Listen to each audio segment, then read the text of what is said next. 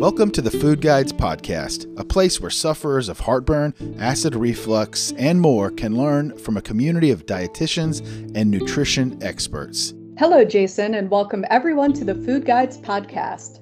Today we are going to talk about cooking healthy at home, including tips for meal prepping. Let's start off with a little bit of history.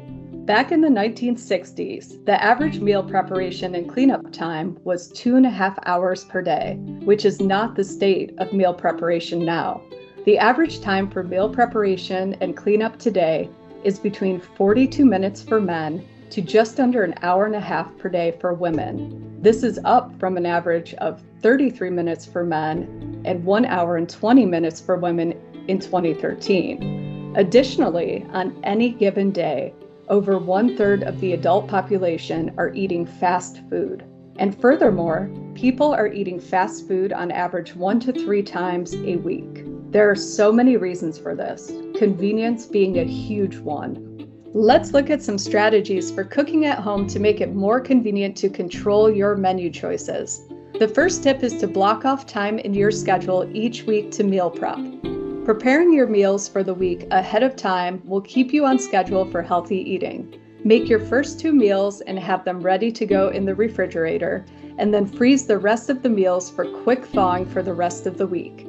If you don't mind having leftovers or being creative with your dishes, make a double batch of foods, such as pasta or protein, which can be enjoyed in other ways later in the week.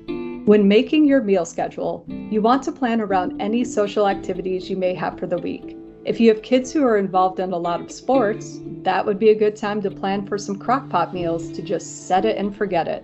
So nutrient-rich dinners ready when you get home after the game or practice, instead of making the trips through the drive-thru. It is also key to use your scheduled meal prep time to prepare any ingredients that you can use for the week ahead of time. If you can chop vegetables or make sauces to be put into containers or freezer bags for easy access during this time, your success rate for eating at home will be much higher throughout the week. Tip number 2 is to prepare 1 dish or 1 sheet meals. Anything that you can prepare ahead of time, either cooked or prepared raw to become cooked, will save you time. Look for 1 dish meals, such as fajitas, stir fries, chicken and rice, vegetable lasagna, or a quiche that you can either prepare in a freezer bag to be cooked at a later time or prepared in advance to be eaten during the week. Try to have at least 2 to 3 freezer meals that you were not planning on cooking for the week on hand. So if your meal prepping plans didn't work out or something came up and you couldn't get to it, you have some meals that you can cook easily until you can get back on track. My favorites to have in the freezer are lentil chili, freezer fajitas with bell peppers that you can put in corn tortillas or make as a nacho salad, and lasagna. The next tip is to stock your pantry and refrigerator smartly. If you don't have time to prepare meals for the whole week, or if you just aren't feeling what you had planned for dinner one night, don't worry.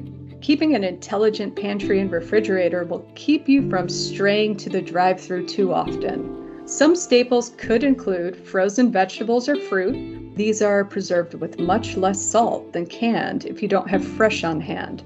Pasta, bread, tuna, cheese, eggs, and a nice pancake mix. These 8 staples can give you 8 different entrees off the top of my head.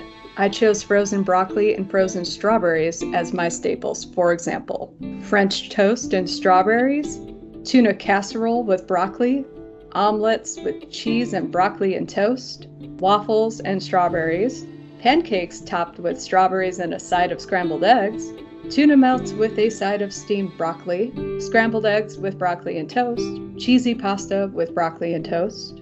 It's good to use ingredients that overlap in recipes if you're watching your budget or if you're really strapped for time. Just make sure that you are getting your nutrients by adding 5 servings of fruits and vegetables into your daily mix.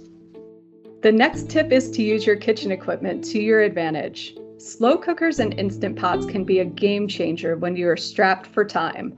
Create a 1-pot meal beforehand in a freezer bag, and when you know you won't have time to cook, put it in the slow cooker before you go or in the Instant Pot when you get home for a speedy and nutritious meal. If you don't have a slow cooker or crock pot, or an Instant Pot, no worries. You can still save time with one-pot meals, casseroles, and one-sheet meals.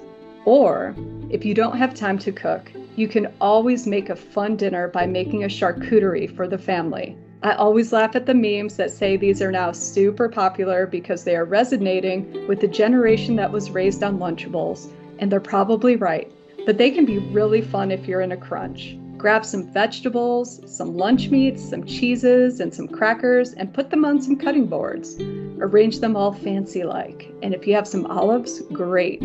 And then a couple other staples I always have in my house are a ranch seasoning, which we have a low FODMAP certified one on the Food Guide site, and a French onion soup mix, which you'll want to check the ingredients for potential triggers. But with these, you can mix the seasonings into a plain yogurt or a sour cream at any time, and you have a ranch or chip dip, perfect for charcuterie boards.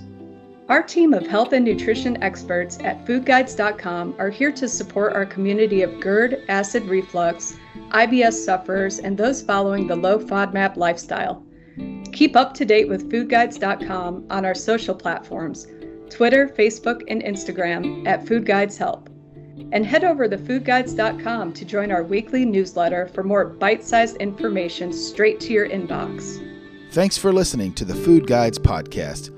Please take some time to visit us at foodguides.com, where you'll find articles and information along with food and product recommendations from our growing community of dietitians and nutrition experts.